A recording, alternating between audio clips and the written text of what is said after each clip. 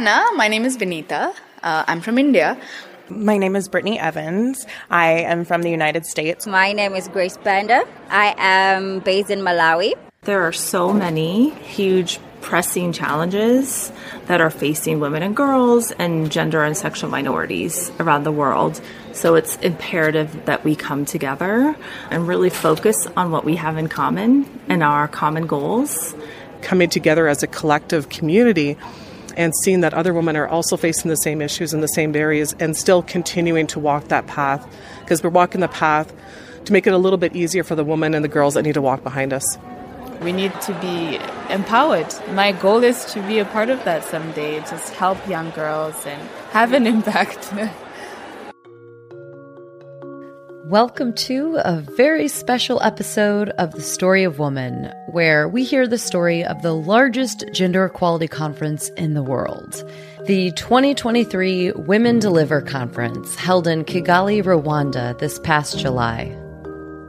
My name is Lisa Mangaldas. The spoken word piece I'm about to recite for you is something I wrote with a similar event in mind. I think that in any sort of forum where we're thinking about what it means to be a woman and women's rights, that was sort of the inspiration behind this piece. And without further ado, let me just jump into it. It's called Whose Body Is This? Whose body is this? I thought it was mine. This face, this chest, this womb, this spine. But is a woman's body ever truly her own? Or is that simply a question for her father to postpone till he finds her a husband? Whose body is this? Whatever we wear, you grope and you stare, you catcall and tease, you poke and you squeeze, in buses, on trains, in markets, on planes, in public, alone, outside and at home. Whose body is this? This is the story of an event where over 6,000 people from 170 countries came together to connect, learn, share, change our systems, and change our world so that it becomes one where we all know the answer to the question, whose body is this?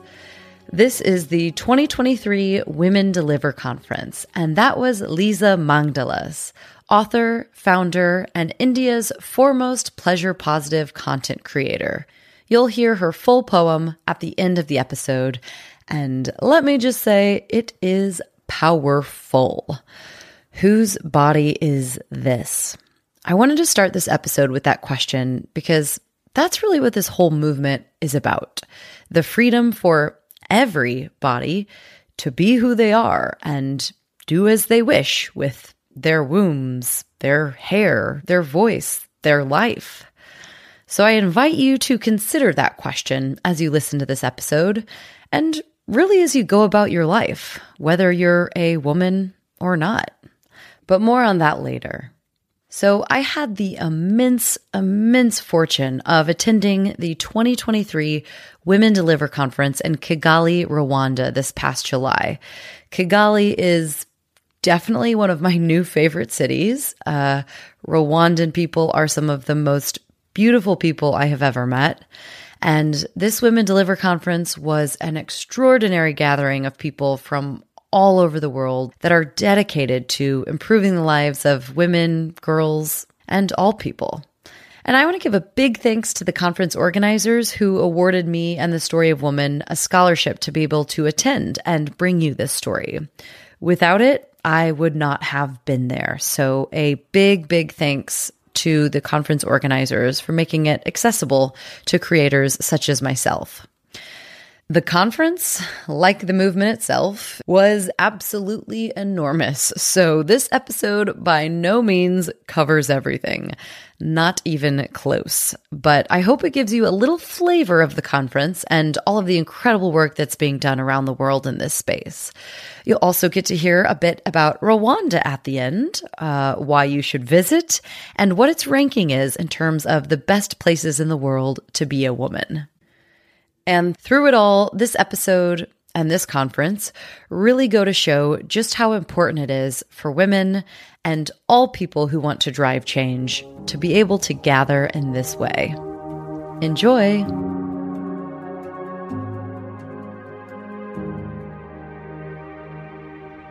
Really, at Women Deliver, we believe that coming together and convening is not optional. We have to do it to advance gender equality. This is Kim Blufkin, the Director of Communications for Women Deliver. Women Deliver conferences are really safe, open spaces where feminists and gender equality advocates from around the world can come together, have conversations, build trust, connect, have sometimes difficult conversations, but really in this space make the connections and co-create solutions to drive forward gender equality and identify solutions that they'll take forward once they leave. Women Deliver was started as a maternal health organization. This is Kathleen Sherwin. She was previously the transition CEO at Women Deliver and continues to serve on the Women Deliver board. And then really it shifted over time to really be focused on how do you put gender equality on the map. This was before gender equality was even thought of or mainstreamed. Women Deliver conferences started in 2007 in London, was the first conference.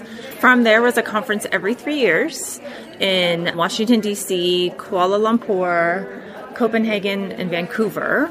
It's been 4 years since our conference in Vancouver because of COVID, but we're thrilled to be here in Kigali. And Women Deliver is coming back strong. There were 6,300 people at the conference from 170 countries. Let that sink in. That is almost all of them. It's the biggest representation that we've ever had at a Women Deliver conference. And I think it's a huge credit to our host nation, Rwanda, that they have such an open and welcoming visa policy, that they were happy and willing to give visas to anyone, no matter their nationality, no matter if they had refugee status. Out of the 6 Women Deliver conferences held so far, this was the first one in Africa. And the Rwandan government not only created the space for people from 170 countries to come, but also Paul Kagame, the president himself, was in attendance.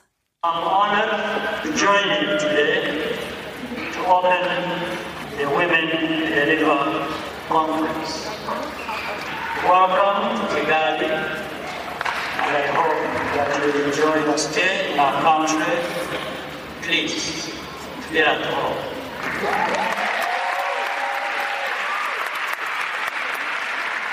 And there were a few other pretty important people there.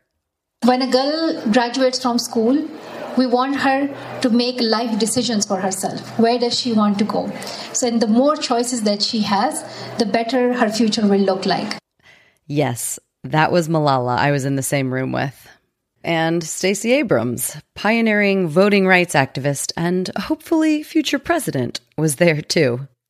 What I mean is, look, and especially in the feminist movement, when we're fighting for the rights of girls and women, our responsibility is our effort. Did we do everything we could?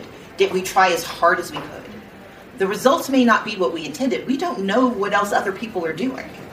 And if you stand for office, you can put in a lot of effort and still not win the same job twice. That does not... But still change history. It does not diminish the effort. It does not diminish the importance. So was Sahlawerk Zewde, the president of Ethiopia and the first woman to hold the position, Macky Sall, the president of Senegal, Katalin Novak, the president of Hungary and the first woman to hold that position, Ellen Johnson Sirleaf, the former president of Liberia, who was the first elected female head of state, and several others. But it wasn't just world leaders in attendance. This is Kim from Women Deliver again.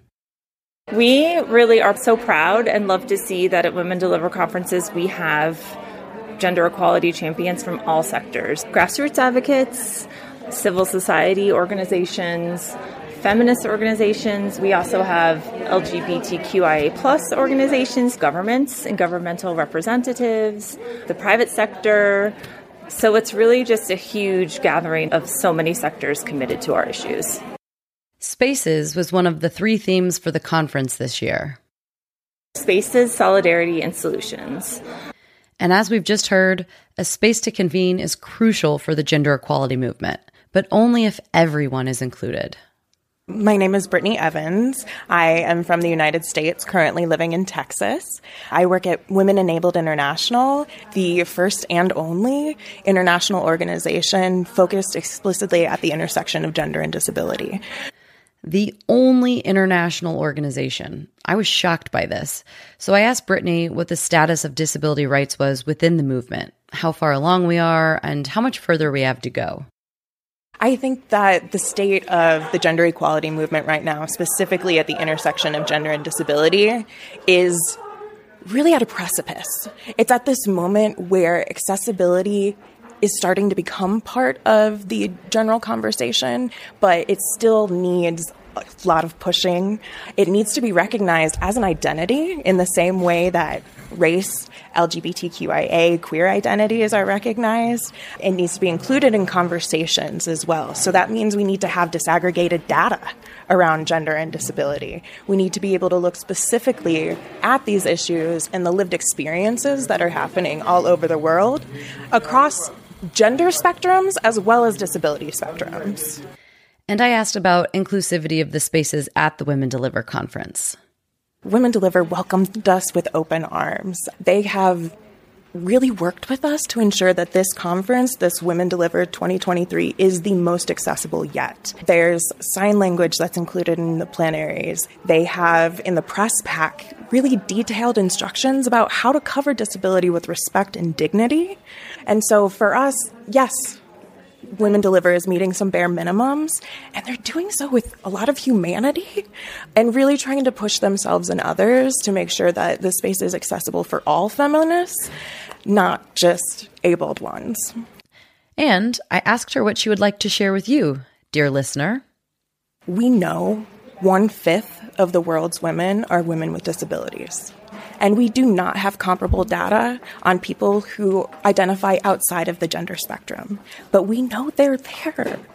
Disability is a range. It is such a glorious and diverse range of identities. And what I would love your listeners to know is that disability is not scary. Disability is not a dirty word. Disability is something that can be loved and embraced. In fact, July is Disability Pride Month, and so it makes it all the more apt that Women Deliver is really pushing accessibility and centering inclusion this month of all months.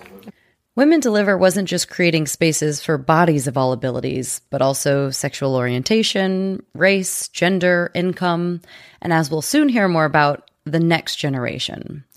So who were some of these 6,300 advocates in attendance coming together in solidarity in this increasingly important space?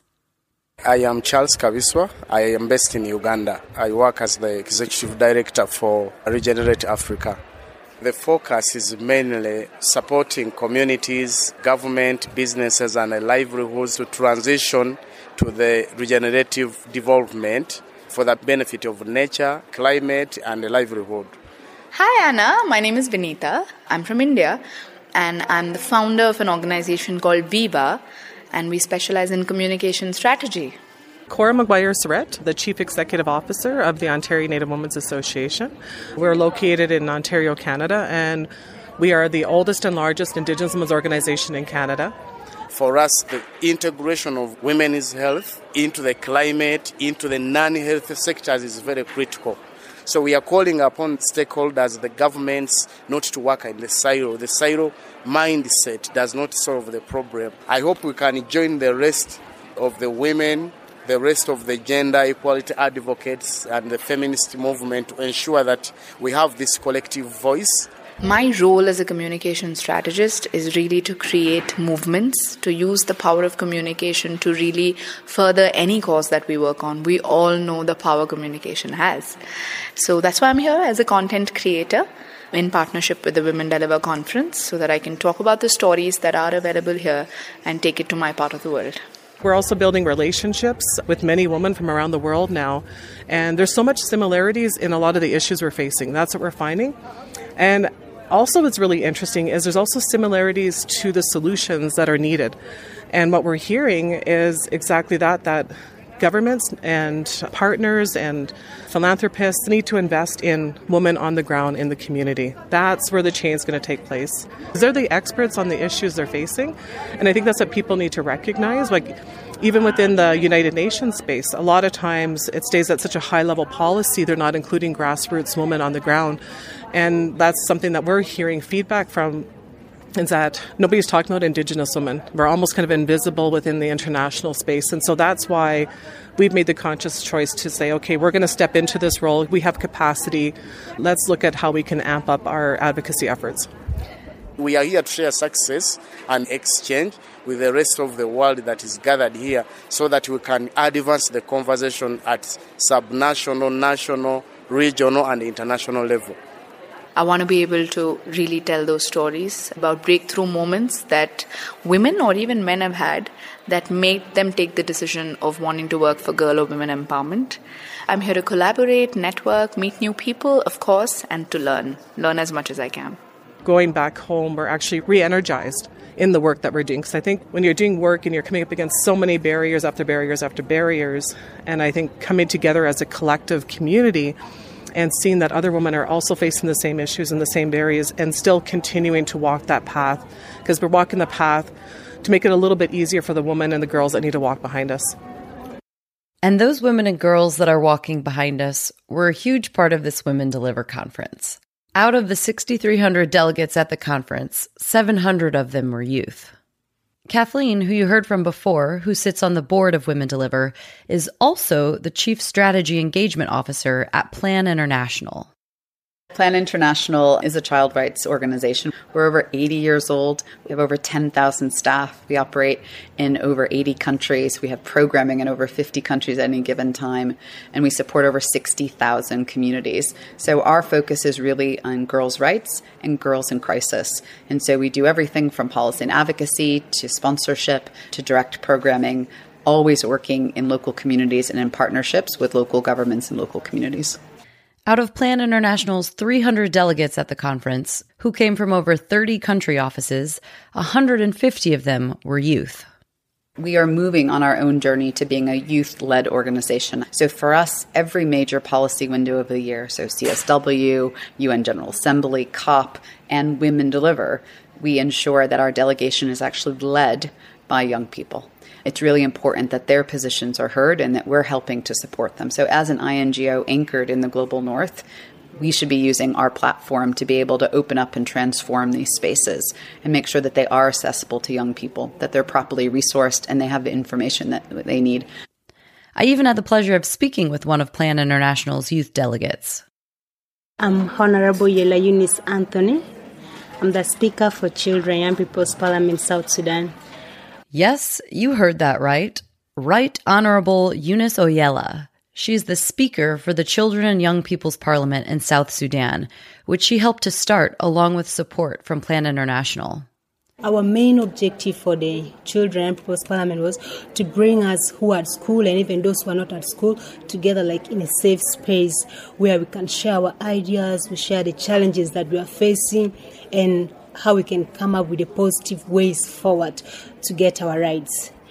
Plan International not only supported Eunice by providing ongoing training, guidance, and support to create and lead the Children and Young People's Parliament, they were also the ones that inspired the idea in the first place. My name is Francis Opong. I'm the Director of Programs for Plan International in South Sudan. Francis is responsible for designing programs that support youth in South Sudan, like the Champions of Change Club, which inspired Eunice's Children and Young People's Parliament. So when we go to the schools and the young people we work with, we have what we call Champions of Change Clubs. Once you catch them young at that level, you get the young people to begin to understand that we cannot continue with this practice. Respect women, respect girls, you have equal rights, and you must equally respect them. Once they catch it at that level, we are going to see a country where this would have significant improvement in there. So we also had that idea of forming like Children and Young People's Parliament because the Champions of Change is only with us at school. Then we thought of, at least we gain some knowledge. We can also educate our fellows who are not at school, but how can we get in touch with them? So we thought of having the Children and Young People's Parliament. The Honorable Eunice Oyela, fantastic. She's evidence of what we are doing. But Eunice is just one example of many when it comes to the impact Plan International has on the next generation. On average right now, we serve 50 million children a year, for which about 80% of those are girls. So the new things in our strategy that are worth noting is really a gender transformative approach to all of our programming. I like the way Frances explains this new approach. If you take a community, you can pick a family. Within the family, children tend to be more vulnerable. So we try to focus on how do we look at children. The girl child is more vulnerable than the boy child. So what we try to do in terms of our program should be such that it is able to transform the position and the place of the girl child. By so doing, you transform the position and place of the boy child. You transform the position and place of the mother, transform the position and place of the father, and then you get to the entire community. So that is what I call the foundation of our foundation, gender transformative programming. One common theme found throughout my conversations and throughout the conference was hope. Here's the Right Honorable Eunice Oyella again. So there's a lot of challenges. Sometimes I feel like giving up. But when I came here, when I saw the influential women, I got encouraged, and the words, the training they're giving me, I got inspired, and I told myself I'll keep on keeping on until I achieve my goal, where girls make decisions for themselves. And I am hoping that we will take the solutions from here. I just told a colleague, I don't want this conference to be another conference we came, we spoke all our English, French, Portuguese, Spanish, then we go back to sit. I am expecting that after here, the first ever of its kind on an African continent, we will see change, and I want to see more change in Africa. I want to see improvement in terms of sexual reproductive health and rights, access to people. I was just speaking about period poverty. I want to see change. Young people are leading now. And it is not something that they're going to do, they're already doing. They are experts in their own lived experiences, particularly when we're talking about climate, for example. There should be no conversation being had without them. So really excited and motivated to see those types of conversations happening here. As Frances said, it's important to catch them young, and that means ensuring girls and all children have access to quality education. I spoke with Lydia Wilbert, the Executive Director of Learning and Engagement at CAMFED, which stands for Campaign for Female Education. We are 30 years old. We work in 5 African countries, supporting girls' education and young women empowerment. CAMFED doesn't just support girls' education by sending them to school, but they've created a network of alumni from their programs that join the CAMFED community, share resources, champion the cause, and financially support the education of at least 3 more girls, all of which creates an incredible multiplier effect.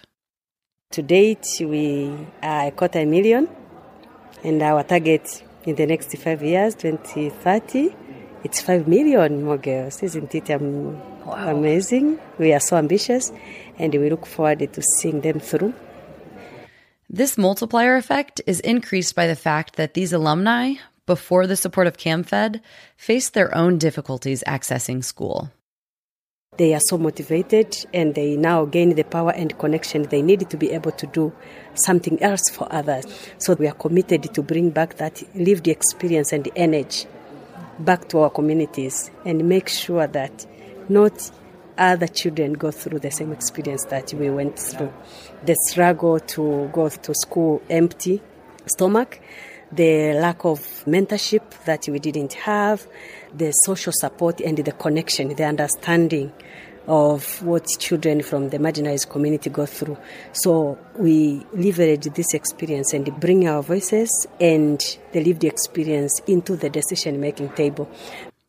In fact, one of the very first girls that was supported by CAMFED was a girl in Zimbabwe called Angeline. When she was a young girl, Angeline had to crouch in toilets to avoid the inspectors because she couldn't pay the school fees. Today, Angeline is the CEO of CAMFED. When we started in 1993 in Zimbabwe, it was Angeline and colleague, 13 of them that got an opportunity to go to school. And ever since, when they finished, they formed an alumni in 1998, and they just blossomed. So there's the multiplier effect of the number of girls they're able to educate, and the multiplier effect of the overall impact that comes from educating girls. When I was doing my master's degree in public health, the motto was saving lives, millions at a time. So I was looking for an opportunity where I can save lives, millions at a time. Where is the better place than in supporting education for marginalized girls? Because a marginalized girl, she will be able to take care of her own children. She will be able to support others. And so all those children, all those other people that are attached to her, you save them by just taking her to school. Girls' education is on the rise, and so are women entrepreneurs. But just like the fight for equal education opportunities, entrepreneurship for women is not easy. Women are underfunded. Women entrepreneurs aren't receiving the lion's share of the capital, especially women entrepreneurs of color. This is Lindsay Camacho, who works on the government partnerships team at Acumen. Acumen is a nonprofit venture capital fund. We invest in early-stage for-profit social enterprises that are serving low-income communities in emerging markets.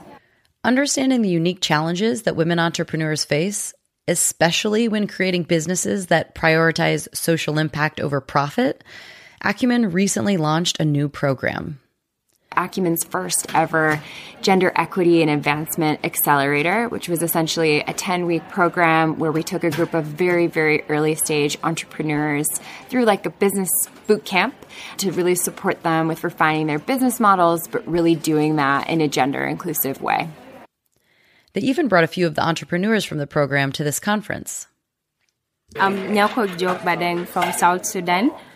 Nyakok founded an agricultural business startup called Southlinks Trending that fosters a fair local value chain by using solar energy to dry, process, and store fresh fruits and vegetables.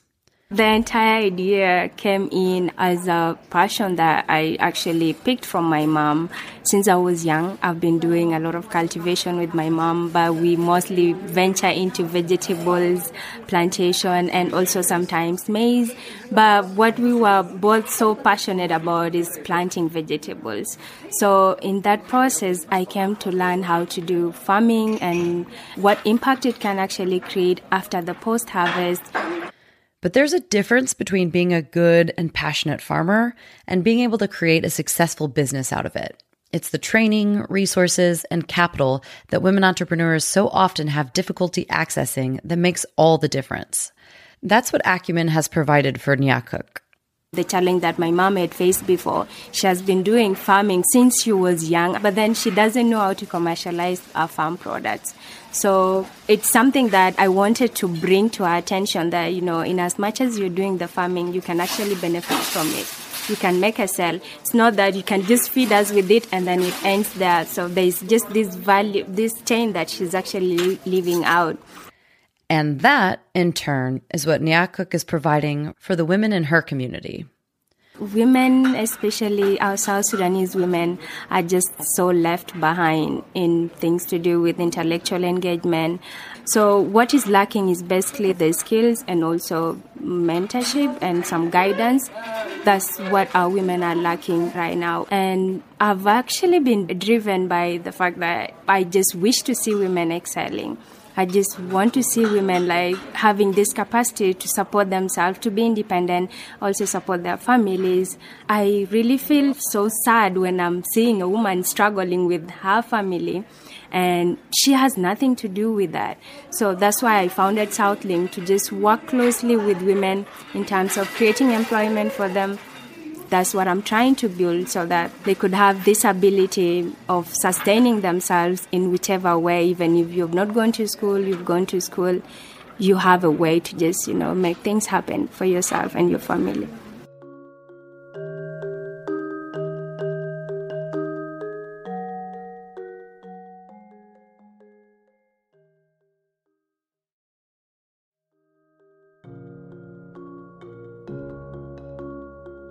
So we've heard a lot about the importance of creating inclusive spaces and standing in solidarity with one another.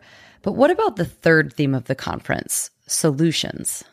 The most important thing is solutions. While we're not a commitment conference, it is about new research, new ideas, new approaches, new case studies. So the solutions aspect is really, really a practical part of every concurrent workshop and plenary.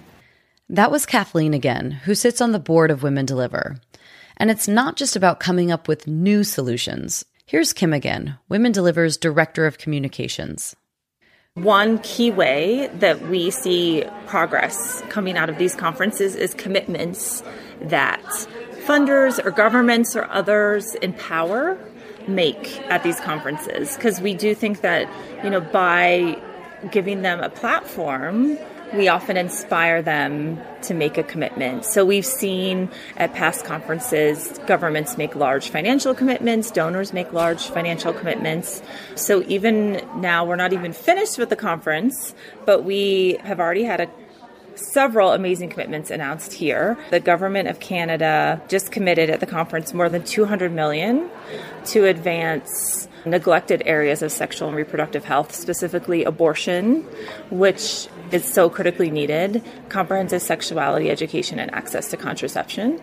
We also saw that UNICEF launched a new adolescent girl strategy, and they're calling for $1 billion in multi-sectoral investment in girls by 2025. And Women Deliver, we just announced, in partnership with Open Society Foundation, a new anti-rights funding facility. So it's a funding facility to attempt to come together and try to push back against the anti-rights forces that are really rolling back rights around the world. Speaking of rolling back rights around the world, sexual and reproductive rights were a huge part of the conference. This has always been the core of Women Deliver, as it originally started as a maternal health organization, but you could feel the urgency in these conversations, given the momentum that's been building in the anti-rights movement. I spoke with quite a few people from this space. My name is Praise Manzi. I'm from Rwanda. I'm a volunteer at Sadly, an Indian company that produces biodegradable products, which are menstrual products and women's health products. Everything that we make is from banana and bamboo fibers. My name is Ryan Borcherding. I am head of methodology and training at Theatre for a Change. My name is Grace Banda. I am based in Malawi. I lead on a project called Leave No Girl Behind. Theatre for a Change is an organization whose mission is the improvement of sexual and reproductive health and rights of women and girls who are marginalized in different ways. My name is Ani Ije. I'm originally from Nigeria, and I work for an organization called Family Planning 2030. It's a global initiative focused solely on family planning, located in Washington, D.C. My name is Christina Lundberg, and I'm the co-founder and investing partner of The Case for Her. I'm based in Stockholm, Sweden. And I'm Wendy Anderson. I'm also a co-founder and funding partner of The Case for Her. I'm a Canadian, but I'm based in Stockholm, Sweden. My name is Lisa Mangaldas, and I'm from India. I flew in from Mumbai, and I'm actually wearing 3 hats at Women Deliver. I am here representing the Pleasure Project. It links into my work as an educator, and more recently I've also started a pleasure brand. That's my 3rd hat. So I'm the founder of Lizu's, which makes sex toys and lubricant and basically pleasure products with a focus on women and pleasure, but soon it will be all genders. That was the same Lisa whose poem I teased you with at the beginning. When it comes to sexual and reproductive rights, education is once again at the center. For the bulk of my career, I've been creating sex education videos on the internet using social media, which is where most young people spend a lot of their time and learn about sex. There's no sex ed in schools in India, and no one talks about it at home. There's a culture of shame and silence. So the internet is where people go, where young people really learn about sex, and porn is much easier to find, and it's not always the greatest reference point. I'm not anti-porn, but it's like learning to drive by watching The Fast and the Furious. So we've got to replicate those delivery mechanisms and make sex ed easy to find on the internet, which is what I do. And one of the best methods to base this education around? Pleasure.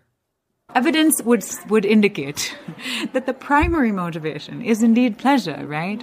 Very few people, of all the people having sex at this very minute globally, are setting out with the express intention to have a child or for, some other reason.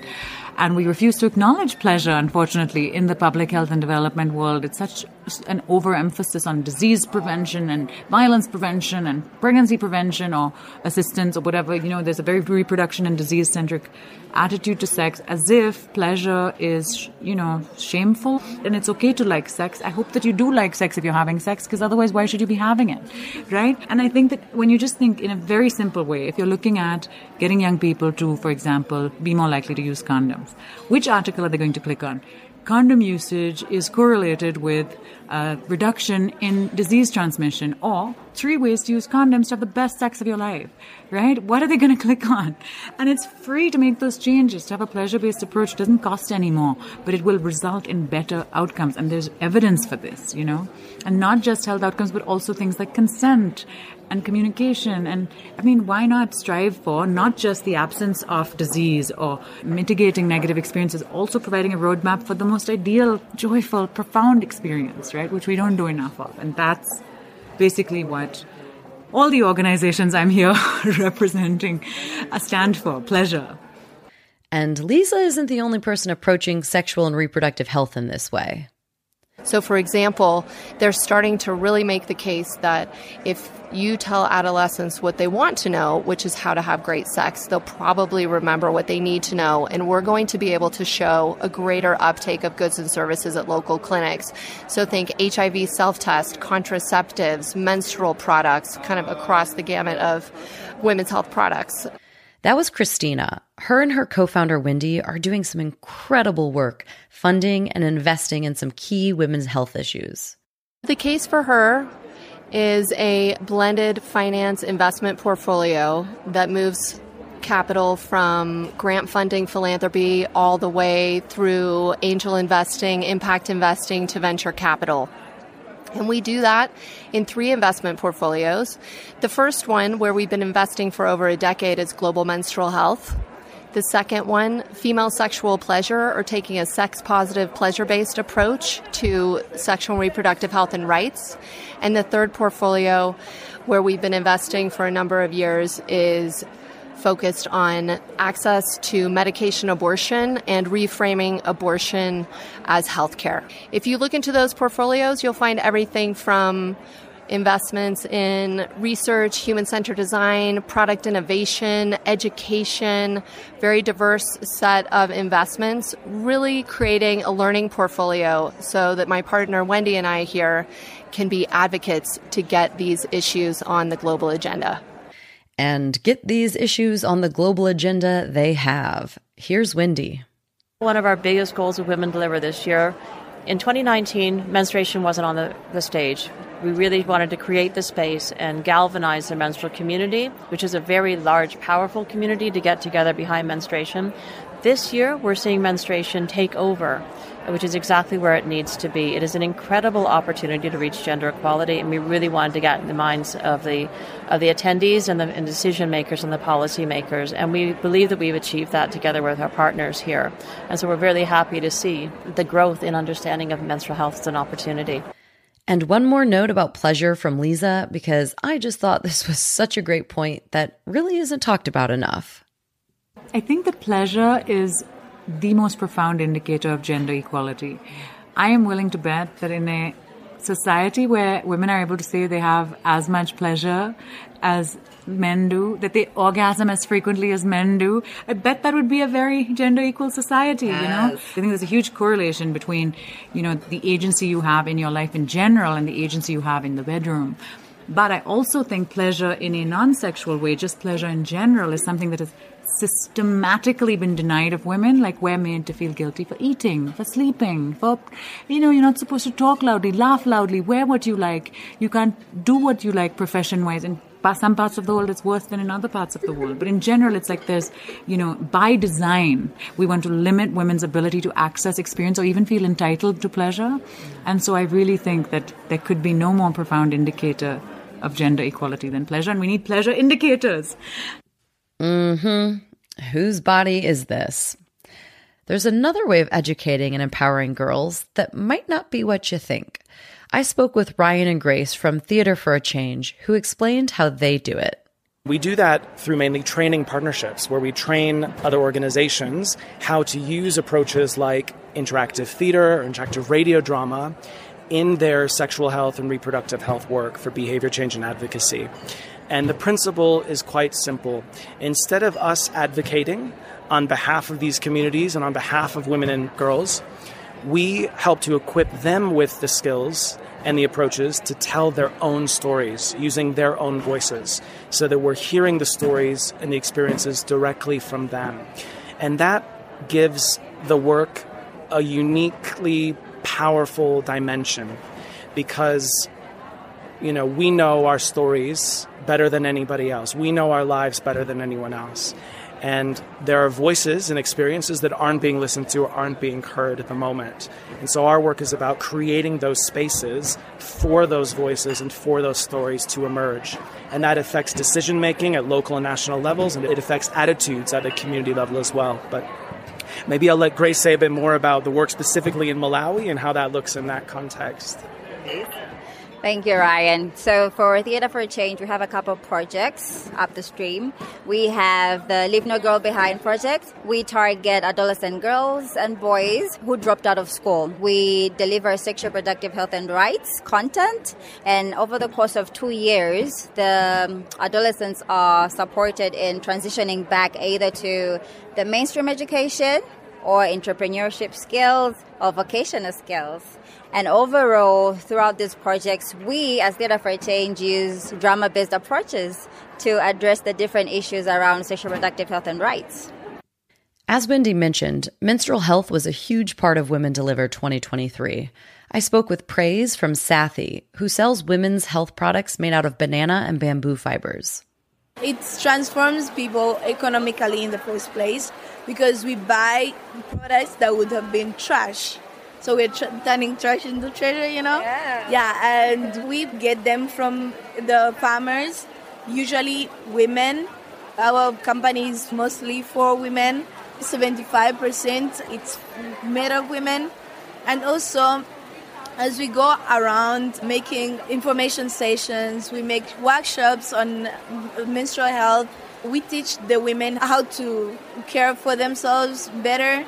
And I think that there's economic value, there's health value, and there's a sustainability value that a woman is able to wear something that they're proud of, and they're able to wear it with dignity because they know that when they're done using it, that it's going to be something that is biodegradable. And of course, contraceptives and abortion. The ability to choose what to do with whose body? Our own bodies. Here's Ani, and very aptly, there was a baby nearby us during this conversation who you will hear in the background. Family Planning 2030, previously FP 2020, is a global partnership, the only one that is solely focused on family planning. We partner with governments, CSOs all around the world to galvanize the family planning movement, meaning a bunch of different things. So increasing contraceptive use and access.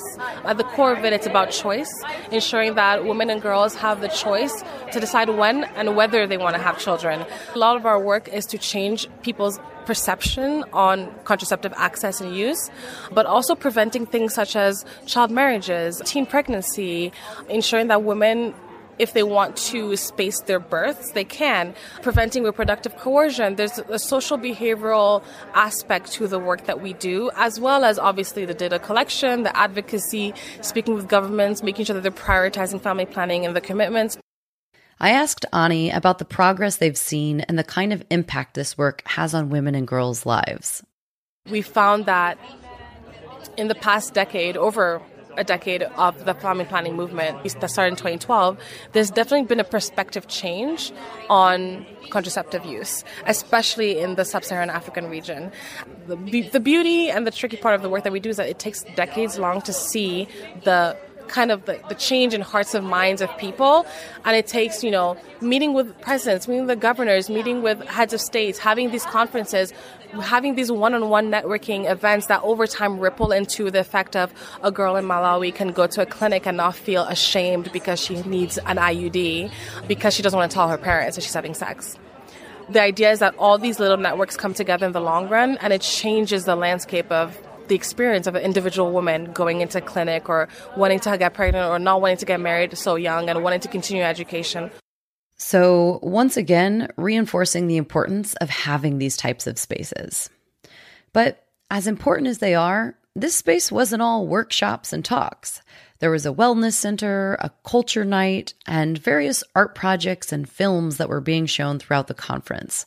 I had the pleasure of speaking with the subject and producer of one of these films.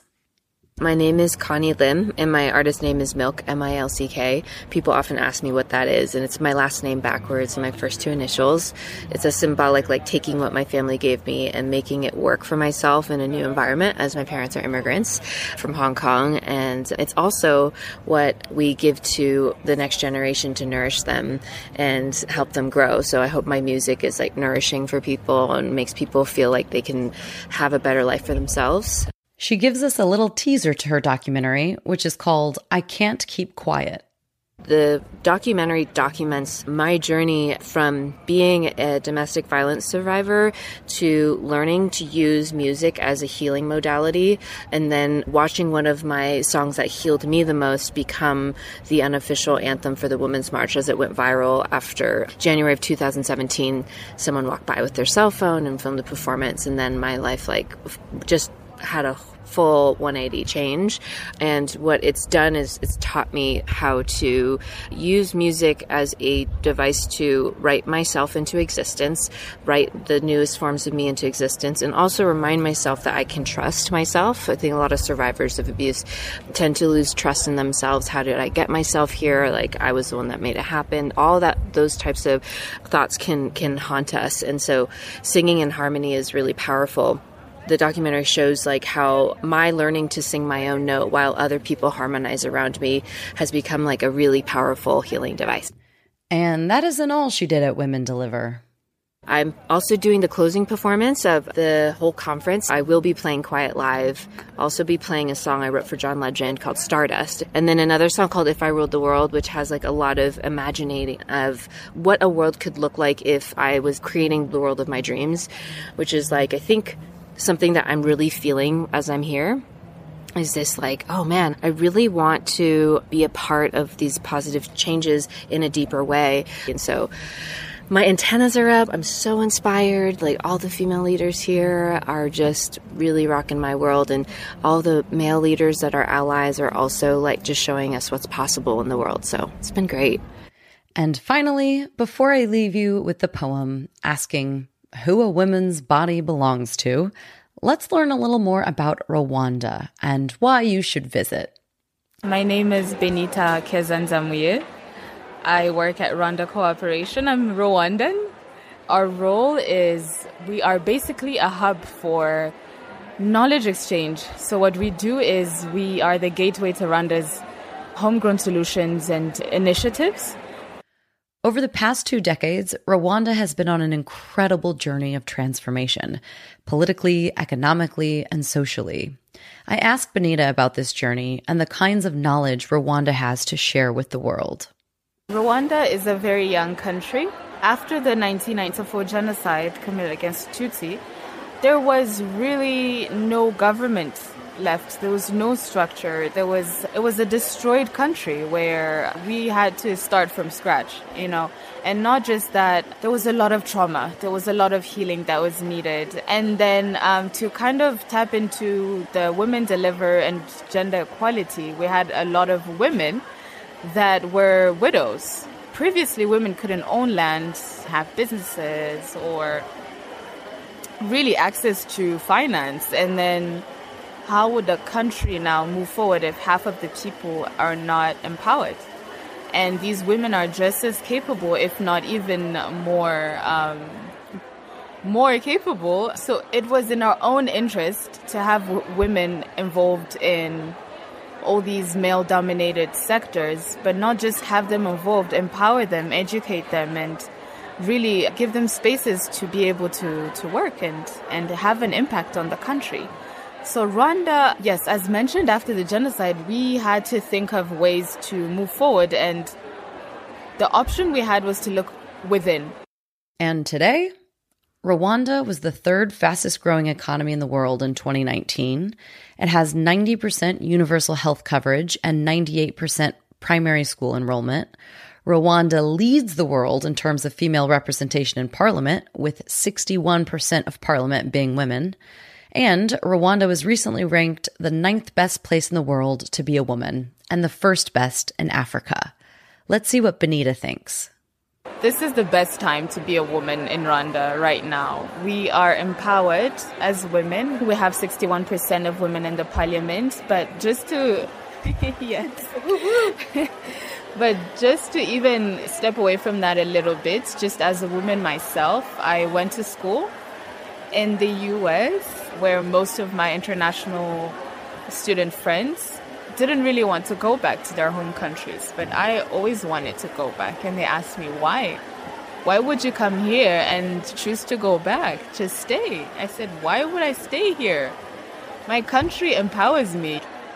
I'm given spaces to think and act and really influence other young girls too. And I invite everyone to come to Rwanda. Women, come here. Let's exchange knowledge, what we've been able to achieve, how we've achieved it, and what's our plan moving forward. How can we have more women empowered, because we are half of this world, if not we're more. There's a lot of women around and we need each other. We need to be empowered. So yeah, come to Rwanda, come visit us, come see how we work, how we live.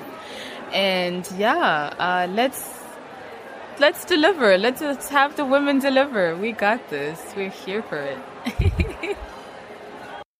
You heard her. Come to Rwanda. And I honestly could not second that with any more enthusiasm. I will definitely be back, and hopefully very soon.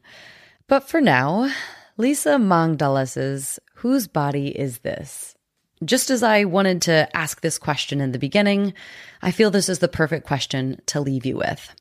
Women Deliver was a conference of 6,300 people from 170 countries, the largest gender equality conference in the world. And the thing we are all fighting for at the end of the day is really just for that answer to be a woman's. In decisions she makes involving healthcare, in what she wears, and how she uses her voice, it's hers. And there's no doubt in my mind that we will continue convening, creating spaces, standing in solidarity, and coming up with solutions until every body understands that. And without further ado, let me just jump into it. It's called Whose Body Is This? Whose body is this? I thought it was mine. This face, this chest, this womb, this spine. But is a woman's body ever truly her own?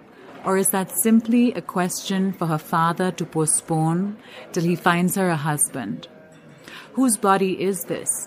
Whatever we wear, you grope and you stare, you catcall and tease, you poke and you squeeze, in buses, on trains, in markets, on planes, in public, alone, outside and at home.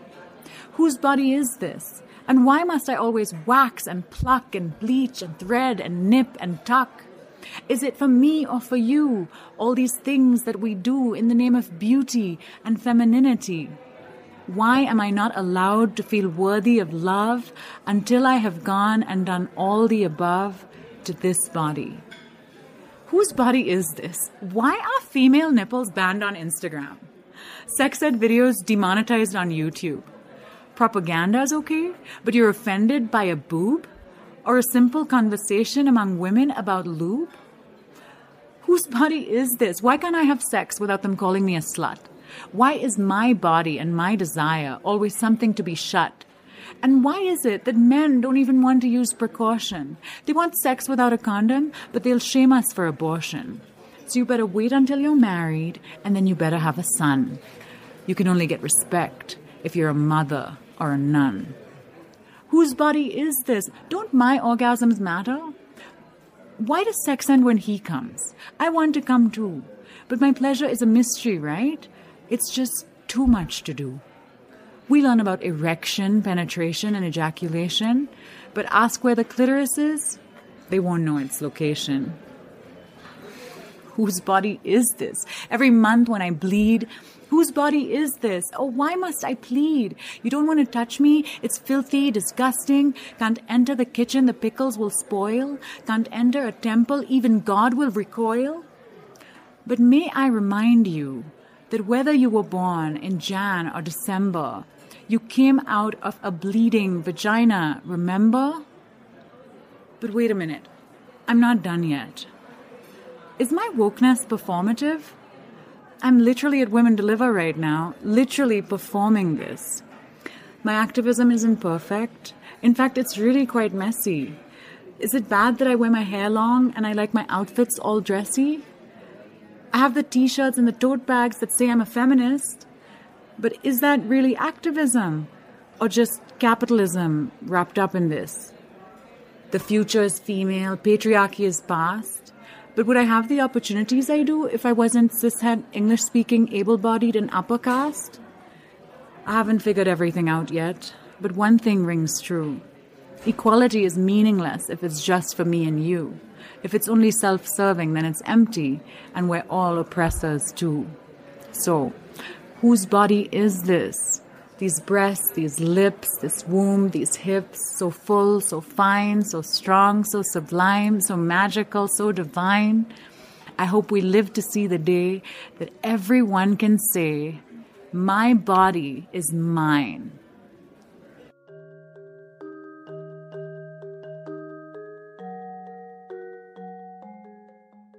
Abortion is healthcare. Yeah.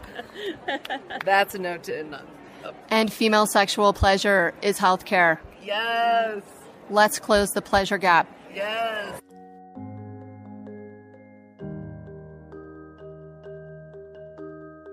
Thanks for listening. If you enjoyed this episode and think that we need more of women's stories in the world, be sure to share with a friend. And subscribe, rate, and review on Apple, Spotify, or wherever you listen to help us beat those pesky algorithms. Follow us on socials for more content from the episodes and a look behind the scenes. And for access to bonus content and ad-free listening, consider becoming a patron of the podcast. This is the best way to help me continue to put out more and better episodes.